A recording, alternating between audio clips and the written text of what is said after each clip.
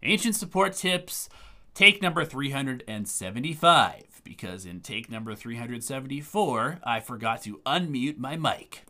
Yay. What's up, everybody? This is Donnie, aka Elevated, and this is another video on behalf of Dota Alchemy, and we're going to be talking about the 4 tips that you can employ as a support player in Ancient and below to gain a ton of MMR very quickly. Now, for context, I recently gained about 400 or 500 MMR in just a couple of weeks playing nothing but Position 5 support. It's the only role that I really like playing anymore, and we've been getting a lot of requests for support content, so I figured why not just give you guys what you want and give you some very quick MMR gaining tips that you can employ as a support player. Tip number 1, learn when to leave the lane. Every single laning stage must come to an end, and usually the person that moves first has the advantage of initiative. Dictating the pace of the game is one of the easiest ways for supports to drastically increase their impact in pubs. If you've been supporting the lane correctly, you should have gained a level or 2 advantage for your carry before the 5-minute mark. Bounties spawn at 5 minutes, and if you have gained this advantage, now is a great time to move around the map. Find a vulnerable target on the other team and go win a second lane for your team with a well-timed gank. Drop a ward that will spot rotations to your safe lane by the enemy supports or mid and make your move. Ideally, you want to keep your TP off of cooldown to be able to respond if the enemy team targets your carry in response to your move. But if your carry has already taken the enemy tower or retreated to the jungle, you can safely move to the opposite side lane even and pressure there if that is the correct place to be. If the lane is hard, your carry is bad, or you fucked up the lane with bad pulls or feeding kills to the enemy team or terrible lane control, then you should still make this rotation around the 5-minute mark. Still drop the ward to spot the enemy heroes or rotations to the lane, and try to target the most vulnerable hero on the enemy team. Sometimes the most effective way to save your carry's bad start is to attack the opposing carry or mid. This kind of move will often draw a response of the very heroes that are bullying your carry to try and reinforce the lane that you're now attacking. And this will free up your carry to farm unharassed for a couple of minutes. Tip number 2 is learn how to harass in lane correctly.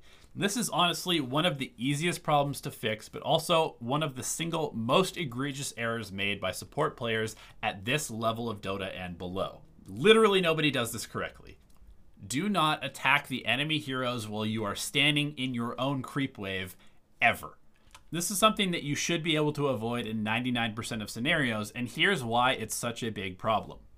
If you attack the enemy hero while you are standing in the creep wave, you will aggro all of the creeps on the enemy side to you immediately. This means that your creeps are now damaging them, but they are not damaging your creeps. And this means that your wave is going to push, which means that your carry is going to have to play in a more dangerous position, which means that it's going to be harder to harass the enemy team, and you're going to probably have to leave your carry alone to go pull the wave and reset the creep equilibrium. Additionally, you're going to probably mess up some last hits for your carry because the enemy creeps are all running around willy-nilly, and you're just straight up taking a bad trade because you're tanking a bunch of extra damage from the creeps while trading hits with the enemy heroes.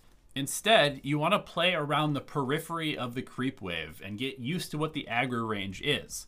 Once you do this, you'll be able to abuse the ability to trigger an attack command from outside of the aggro range, whereby your hero will be able to attack the enemy without repercussions for one attack. If you are a hero with long attack range, you should literally never aggro an enemy creep. And if you're a melee hero, you should do your best to bully the laner before the first 2 creep waves meet and start triggering hero aggro. After that first wave, position your body threateningly, but not actually right-clicking the enemy hero. If they're getting kind of low, then they will often back off, and sometimes it's honestly just worth it to tank a bunch of damage that would otherwise go to your carry. If you're an ogre, for example, you have a ton of armor and HP regen, and if you're laning with a Slark, you're happy to eat a bunch of ranged hero harass and allow your Slark to freely farm without any pressure. If you do mess up and somehow draw aggro of the creeps, quickly reset that aggro by A-clicking your own creeps or laning partner, and do your best to start denying the wave as soon as they get below the threshold to repair the damage that you've done. A final point about harassing is that right clicks are always better than spells early on, if at all possible, because they are free. And generally speaking, most lanes can't get kills at level 1, but they can often get kills at level 3 or 4 or 5. And if you've burnt all of your mana and all of your HP harassing at level 1, then you're not going to be able to take advantage of that power spike a couple minutes later down the road. Tip number 3 is that vision is the single easiest way to win games as a support. If there's one thing I've noticed that nobody does in Ancient Bracket and below, it is to buy a lot of sentries. The only time people will ever buy sentries is if they know for 100% certain that they're going to get a D-ward with it. However, if you're playing support, especially position 5, you need to be buying 25 to 30 sentries every single game, even if you're facing very little or no invisibility on the other team. The reason is extremely simple. The team with more information will inevitably play better Dota than the team without it. Every single time you make a move to a dark location on the map, it is imperative that you do your best to remove any vision the enemy team might have left there. Every single time you get aggressive anywhere on the map, it is imperative that you remove any vision the enemy team might have left there. Every time you go anywhere you know the enemy team has been somewhat recently, you should try to remove any vision the enemy team might have left there. The truth of the matter is, you're not going to find a ward every single time you place a sentry. And that can be a little bit scary because you're already poor, you're playing support, and it can feel like you're essentially just throwing 75 gold into the dumpster. However, now is the best time in the history of Dota to buy sentry wards. They only cost 75 gold now. And that means that even a very basic D-ward at the very beginning of the game will give you more gold than the cost of the sentry. 100 gold, 50 experience as a base, and that will increase as the game progresses. By the mid game where buying all these sentries is important, one D-ward is usually worth at least 2 sentry wards. And worth is an entirely relative term here, because what's the actual worth of removing the vision that allows you to take a fight that wins you the game? The opportunity cost is just incredibly valuable here. It's totally worth it to spend 2 or 3 sentries sometimes looking for that one critical game-changing ward, even if you whiff on all 3 of them and confirm that the enemy team doesn't have any vision of you.